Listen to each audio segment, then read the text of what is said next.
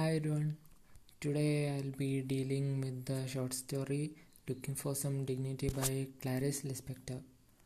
First, I'll describe a bit about the author Clarice Lispector.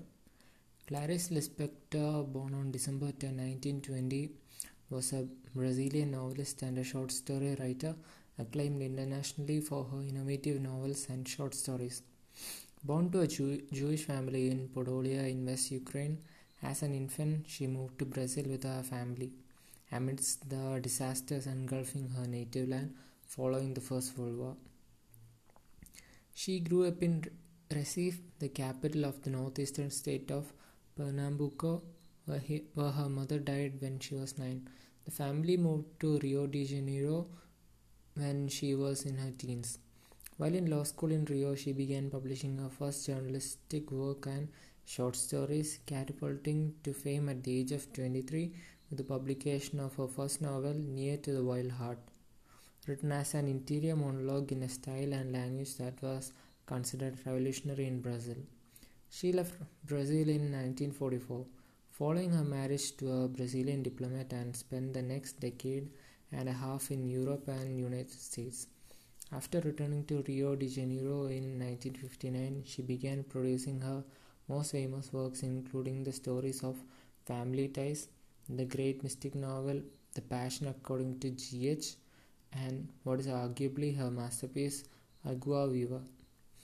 Injured in an accident in 1966, she spent the last decade of her life in frequent pain, steadily writing and publishing novels and stories until her premature death in 1977. And shortly after The Hour of the Star was published, Lispector was admitted to the hospital. She had inoperable ovarian cancer, though she was not told the diagnosis. She died on the eve of her 57th birthday and was buried on December 11, 1977 at the Jewish cemetery of Cahu in Rio de Janeiro. Now we'll go to the story. Looking for Some Dignity by Clarice Lispector. Mrs. George B. Xavier simply couldn't say how she had gotten in. It hadn't been by one of the main gates. She seemed to have entered in a vague dreaminess through some kind of narrow opening past some construction work debris, as if she had crossed obliquely through some opening made just for her. The fact is that when she looked up, she was inside. And when she looked up, she saw that she was inside, very much so. She walked endlessly through the underground passages of the Maracana Stadium, which seemed to be narrow caverns leading to rooms which occasionally opened out into the arena through a single window. The stadium at that scorchingly deserted hour shimmered beneath the noonday sun, uncommonly hot for the midday of the winter.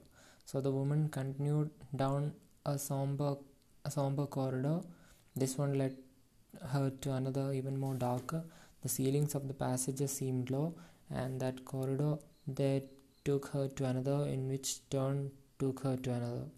The deserted corridor turned, and there she came to another intersection, which took her to another corridor, which took her to another intersection. So she continued mechanically entering corridors, which always led to other corridors. Where could the meeting room for the first class be? She had agreed to meet some people there. The lecture might have begun already. She was going to miss it. She didn't allow herself to miss anything cultural. Since this way she stayed young inside, no one on the outside would have guessed she was almost 70 years old. Everyone thought she was around 57. So this part says that the main character is Mrs. George B. Xavier. She is in some corridors, and she's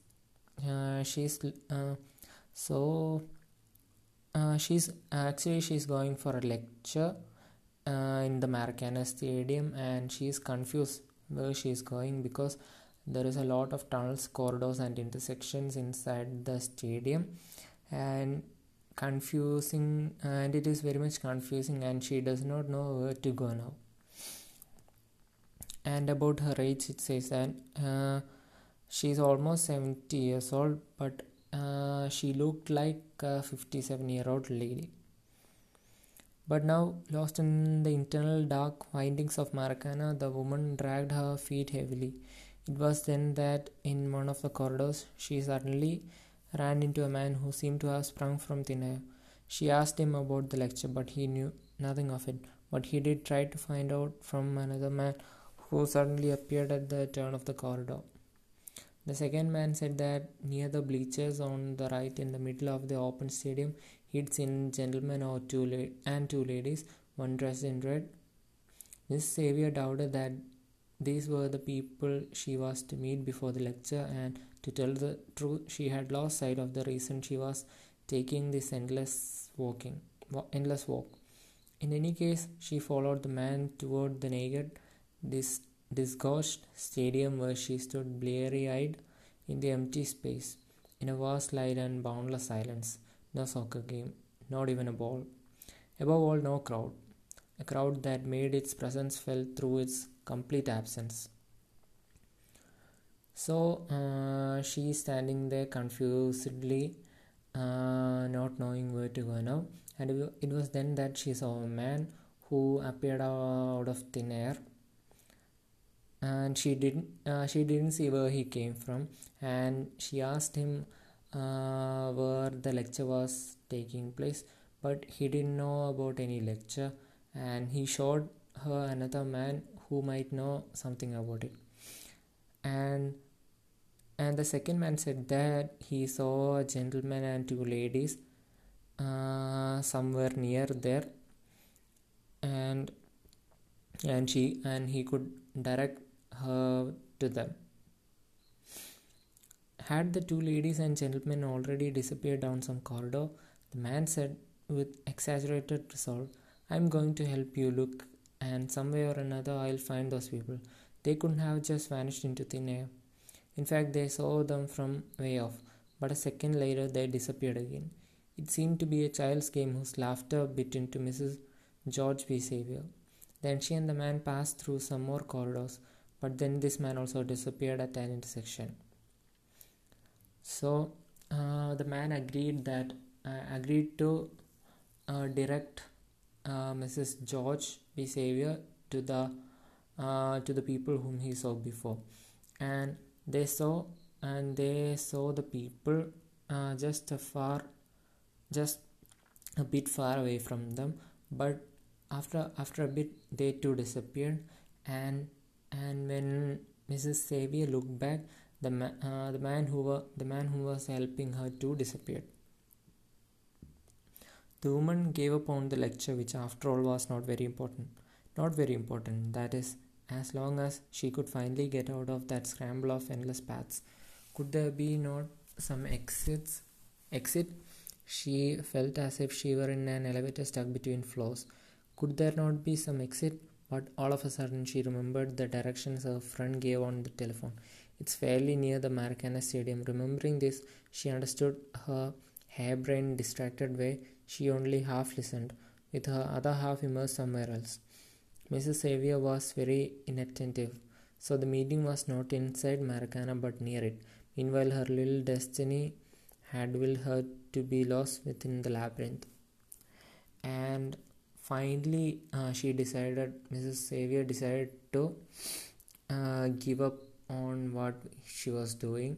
That she gave up on the lecture, and she no longer wanted to attend the lecture, and she only wanted to get out of the stadium. And it was then that she remembered her friend saying that the lecture was not going on inside the stadium but somewhere near the Maracana Stadium. Yes, and the battle resumed, even worse now. She really wanted to get out and had no idea which way to go. And once again the man who was looking for the people appeared in the corridor, and once again he guaranteed that he would find them because they could not have disappeared. He said precisely that people just don't vanish into thin air. And the woman said, you don't need to bother looking anymore, alright? It's alright, thank you very much. The place I'm supposed to meet the people is in Maracana. The man stopped immediately to look at her with wonder. So what are you doing here? She wanted to explain that her life was just like that, but she did not know what she meant by like that or her life, and she said nothing. The man repeated the question, feeling curious and at the same time wishing to be discreet. What was she doing there? Nothing, she answered to herself about the drop from fatigue, but she did not answer him. Instead, she let him think that she was crazy. Besides, she never explained herself to anyone.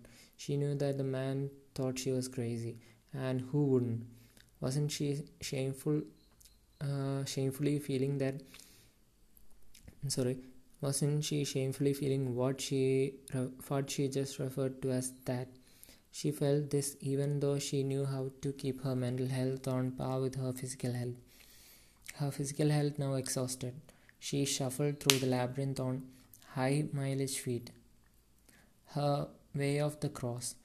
She was sweating and suffocating, dressed in very heavy wool during the unseasonably severe summer heat. That summer day misfiled in the winter. Her legs hurt. They hurt under the weight of the old cross. By now she had in sense resigned herself to never leaving Maracana and dying there from her weakness. And after that, she saw the man once again who was helping her, and she said that no, you don't need to help me. And she said that the lecture which she wanted to attend was not inside the stadium but somewhere near it.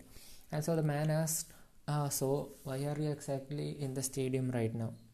And she wanted to explain to him, but she did not know how. And she was so tired, and she thought that she might die inside the stadium there. Then, as always, it was only after giving up our dreams that they come true. Suddenly, an idea occurred to her. What an old dummy I am. Instead of looking for people who aren't here, didn't she find that man and find out how to get out of these corridors? All she really wanted to get out and not run into anyone. Finally, she found the man coming around a corner, and she spoke to him in a voice turned somewhat tremulous and hoarse from fatigue and the fear that everything was in vain. The discreet man agreed immediately that it was certainly better that she go home, and told her carefully, "You seem to be a little confused.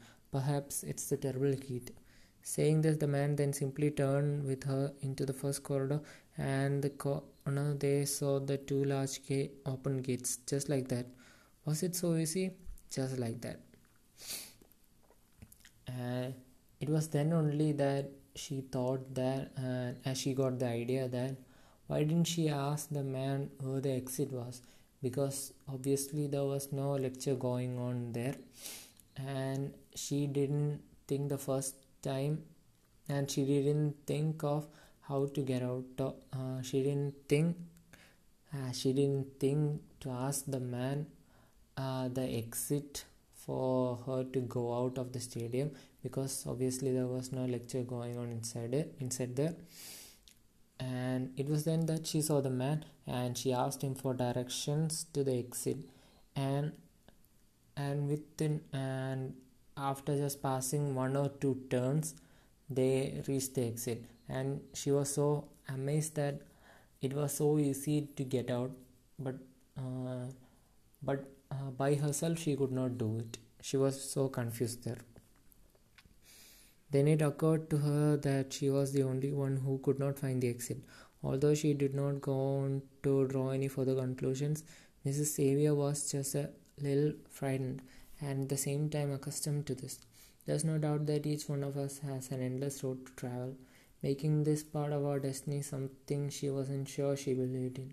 A taxi was passing by. She hailed it and told the driver with a controlled voice that she was getting older and more tired. "Driver, I'm not sure of the address. I've forgotten it. What I do know that the house is on some street or another that has something to do with Gizmo, and it intersects a street which, if I'm not mistaken, is called Colonel. What's his name?"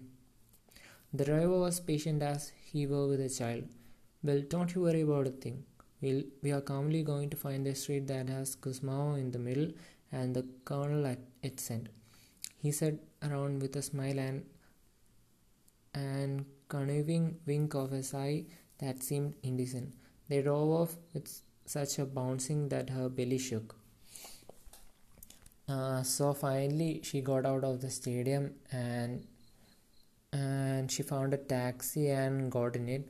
But she does not know the exact address where she wants to go, and she says that uh, the street where she wanted to go had some name like Gusmao in it,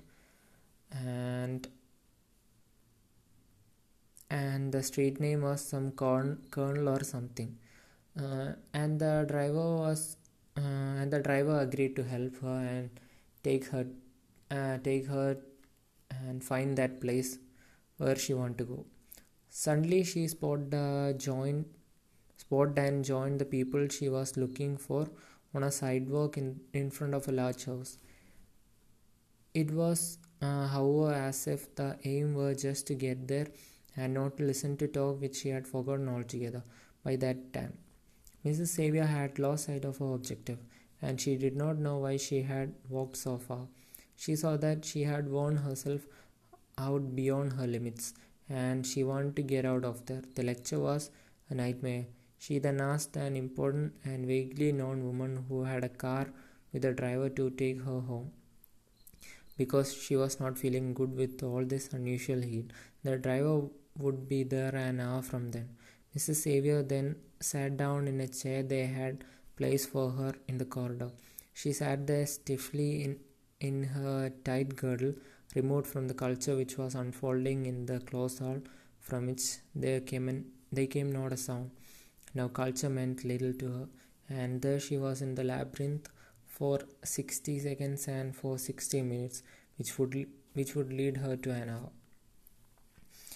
And they finally reached the place of the lecture, reached the place where the lecture was going on, and Mrs. Xavier had lost sight of her objective. By that time, she did not know what to do or why she was really there, because she was too tired after going through that labyrinth inside the stadium. And she asked the woman who had a chauffeur, and she said that the car, her chauffeur would only come after an hour, and Mrs. Xavier was not ready to wait till then, and that she was and an interesting statement is given in the last sentence of this paragraph. And there she was in the labyrinth for 60 seconds and for 60 minutes, which would lead her to an hour. She means that she lost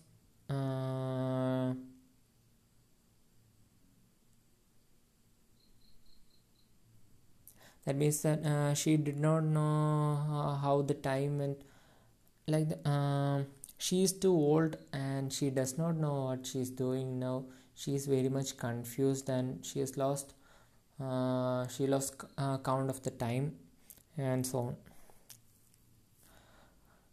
Okay, the important woman arrived and told her ride was waiting outside, but that since she was feeling so bad and the chauffeur would take a long time, she had stopped the first taxi that passed by. Why hadn't Mrs. Xavier herself had the idea of calling a taxi instead of submitting to the vagaries of waiting? Mrs. George P. Xavier thanked her with exaggerated courtesy. The woman was always very courteous and well behaved. She got into the taxi, said, "Leblon, if you please." And she did not want to wait for the man to come, and she stopped the taxi which was just going by and got in it, and told the driver that she wanted to go to Leblon. Her mind was blank. It seemed her brain was fasting. After a while, she noted that they drove and drove, but once again they kept returning to the same plaza. Why didn't they get anywhere? Once again, was there no way out? The driver finally confessed that he didn't know the south side of Rio and that he only worked in the north. and she didn't know how to tell him the way. The cross she bore for years weighed more and more, and absence of an exit simply revived the black magic of Maracana corridors. There was no way to get free from the plaza. Then the driver told her to take another taxi, and he even beckoned one over the other side. She thanked him coolly. She observed the social graces, even with those she knew well. More than this, she was very kind. In the next cab, she said fearfully, "If it's all right with you, could we go to Lebanon?" And after she got into the taxi, she noticed that the taxi was going round and round around the same plaza. And finally, the driver confessed that he didn't know where Lebanon was, because uh, he was not familiar with the south side of Rio, and that he only drove through the north part of Rio, and he helped Mrs. Avia find the taxi, and they simply left the plaza and drove through other street. It was opening, and okay, it was on opening the door to her apartment with her key that she imagined that she wanted to cry out loud, but she wasn't one to sober complain. She informed the maid in passing that she wouldn't take any telephone calls. She went straight into her bedroom, removed all her clothes, took a pill, and with no water, and waited for it to take effect. In the meantime, she smoked. She remembered that it was in the month of August, and they say that August was bad luck, but September would come one day, uh, like a way out. And September was in some way like the month of May, a lighter and more transparent month. She was vaguely thinking about this when drowsiness finally came and she fell asleep. Hours later, when she woke up, she saw that a fine cold rain was falling. The cold was like the edge of a knife. Naked in bed, she was freezing, and she thought how an old naked lady was quite odd. She recalled that she had planned to buy a woolen shawl. She glanced at the clock. She'd still find business open. She got a cab and said, "Ipanema, if you please." And she was finally relieved that she reached her apartment, and she told the maid that she should not be disturbed, and she didn't want any calls, and she even took a sleeping pill and just slept there for a long time. Okay, and after she woke up, she was quite freezing, and she wanted to buy a woolen shawl to make her warm, and she got out of the house and took a cab, and she asked the driver to go to Ipanema to buy the shawl. And when she asked the driver to go to Ipanema, the driver didn't quite get it, and he asked her, "What's that? The botanical garden?" The man asked. "Ipanema, please," the woman repeated, quite surprised. It was the absurdity of the complete lack of communication. After all, what did the words Ipanema and botanical garden have in common? But again, she vaguely thought that that's just how her life was. She made another purchase quickly and saw herself in the street, now dark with nothing to do, since Mr. George P. Xavier had travelled to Sao Paulo the day before and wouldn't return until the day after.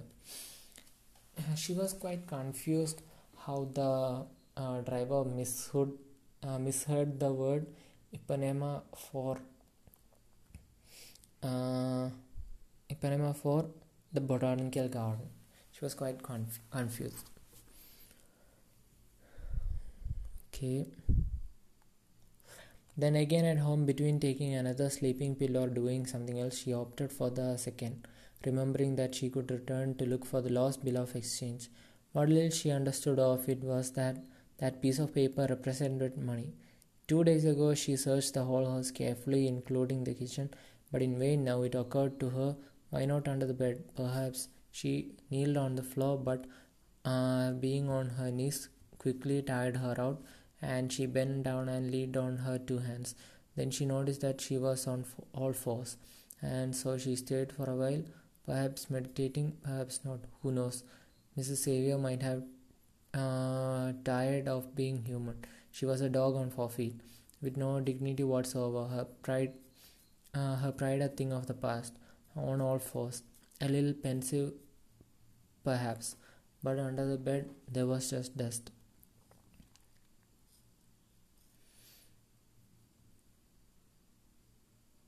Okay, and reaching back her house, she kept searching for something called uh, a bill of exchange, and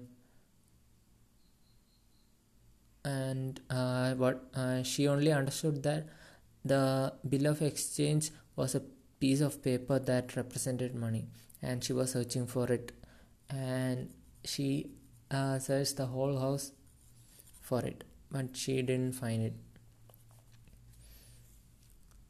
Okay, she stood up with some effort caused by her stiff joints and saw that there was nothing more to do but consider realistically, and it was only with painful effort that she could view reality, that the letter was lost and that continue looking for it would be the same as never getting out of Maracana. And just as always, as soon as she stopped looking, as she opened her hanky drawer to pull one out, there was the letter of exchange, and finally she found it. Then the woman, tired from the effort of being on all fours, sat on the bed and, for no apparent reason, began to cry softly. It seemed more like a monotonous Arabian chant. She hadn't cried for over 30 years, but she was so tired now. If this was indeed crying, it wasn't. It was something. Finally, she blew her nose. Then she thought that she would take her friend in hand and improve it somehow. Where there will be a will, there's a way, she mused without actually believing it. And all this about being a slave to destiny occurred to her because, without wanting to, she had already begun thinking about it. She finally found the bill of exchange and she started crying, and she didn't know why she was crying. But it happens that the woman also thought it was too late to have a destiny. She thought that any kind of switch with another human being would do her good. It was then that it occurred to her that there was no one else with whom she could trade places. Despite what she would wish, she was who she was and couldn't become another. Each one was unique. Mrs. George B. Xavier was unique too. But everything that occurred to her was preferably to being that, and that came from her long, exitless corridors. That now, with no sense of decency, was the painful hunger of her insides, the hunger of being possessed by the unattainable television idol. She never missed the television program. Now that she couldn't stop thinking about it, the trick was to allow herself to think about and recall the girlish face of Roberta Carlos, my love. And it is now shown that she had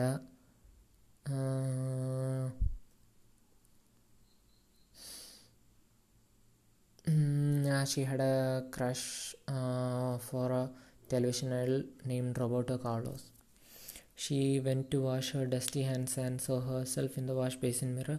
Then Mrs. Xavier thought, if I want him a lot, really lot, he'll be mine for at least one night. She believed vaguely in the force of the will. She got tangled up again in choked and twisted desire. But who knows, if she gave up on Roberto Carlos, then things between him and her would happen. Mrs. Xavier meditated a bit on the matter. Then she cleverly pretended to give up on Roberto Carlos. But she knew well that the magical abandonment only gave positive result when it was true, and not just a trick as means to an end. Reality required a lot of the woman. She re-examined herself in the mirror to see if her face would turn hideous under the sway of her feelings, but it was quiet face which long ago had ceased revealing her feelings. Besides, her face never expressed anything but good upbringing, and now it was just a mask of 70-year-old woman. Then her lightly made up face seemed clown-like to her. The woman made a half-hearted attempt to smile to see if it would help. It didn't. And she kept on thinking about Roberto Carlos, and when she looked at the mirror, what she saw was just a plain old 70-year-old woman's face, and which didn't express anything. Which didn't express anything. Okay, on the outside she saw in the mirror she was dried like a dried fig, but inside she wasn't parched. On the contrary, inside she was like moist gums, soft like toothless gums. Then she pursued a thought that might spiritualize her or dry her up once and for all, but she never been spiritual, and because of Roberto Carlos, the woman was wrapped up in the darkness of the matter where she was profoundly anonymous. Standing in the bathroom, she was as anonymous as a chicken in a split like a chicken. In a split second, she unconsciously glimpsed that everyone was anonymous because no one is the other and the other didn't know the other. Then that person is anonymous, and now she was tangled in that deep and mortal well in the body's rebellion, body of invisible depths in which rats and lizards of her instincts scurried about, veiled in malignant shadows, and was everything out of time, fruit out of season. Why hadn't the other old woman advised her that this could happen until the end? In old men she had seen many lecherous eyes, but not an old woman out of season, and she was alive, as if she were someone else. She who was no one. She began thinking about her life and about her existence, and she was really confused.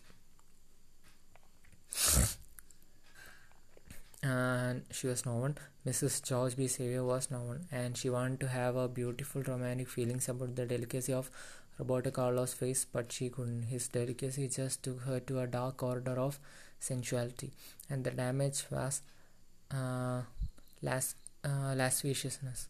It was a vulgar hunger. She wanted to consume the mouth of Roberto Carlos. She wanted to consume the mouth of. She wasn't romantic. She was ill-informed on the subject of love. There in the bathroom, before the wash basin mirror, with the indelible mark of age. The paragraph says that she wanted to make love with Roberto Carlos, and she wanted to kiss Roberto Carlos. Okay. Without even one sublime thought to serve as a rudder and ennoble her existence. Then she began to undo her French knot and to comb her hair slowly. She had to die soon. Her white roots were showing now. Then the woman thought, never in my life have I had a climax as in the stories you read. The climax was Roberto Carlos. She thought she concluded that she was going to die as secretly as she had lived, but also she knew that every death is secret. And she had, as she is 70 years old, she had to dye her hair, and she thought that she had never experienced climax in the stories as much as she had read about Roberto Carlos. It means that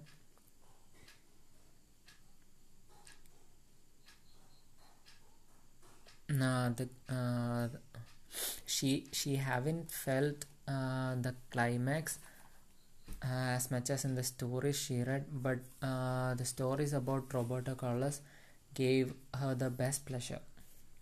She thought she concluded that she was going to die as secretly as she had lived, but she also knew that every death is secret. From the bottom of her future death, she imagined she saw the coveted image of Roberto Carlos in the mirror with that soft curly hair of his. There she was a prisoner of desire, as out of season as a dry summer day in midwinter, a prisoner in tangle of corridors of Marcana, a prisoner of the mortal secret of all women. It's just that she wasn't used to being almost 70 years old. She lacked practice and didn't have the least habit of experience. So everything is a bit symbolic, and the thing that happened in the stadium, that she was going through the labyrinth, it's all symbolic here. She her confusion is shown here, and as because she has never been 70 years old, she had only gotten use of being being young. She didn't know how to act old, and she was confused, and she didn't know what to do in this old age. "My dear little Roberto Carlos," she said loudly and quite alone, and she added, "My love." Her voice sounded strange to her, as if with no sense of decency or shame. It were all the first time as she were confessing that which after all should have been shameful. The woman imagined that it was possible that little Roberto might not wish to accept her love because she herself was aware that this love was silly, saccharine, voluptuous, and gluttonous, and Roberto Carlos seemed so pure, so sexless. Would her lightly colored lips still be kissable, or would it perhaps be repugnant to kiss the mouth of an old woman?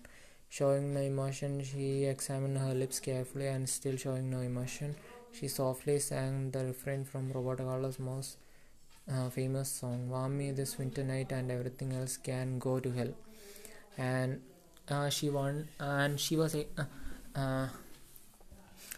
touching her lips, and asked herself that if she was ready to kiss Roberto Carlos till now, and she thought that would he accept her because she was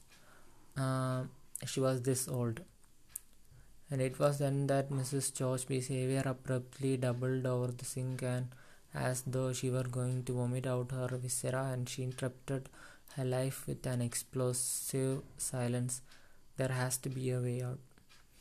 And in the ending, we can see that she really wanted to get out of this old life, and she did not know how, and that's all.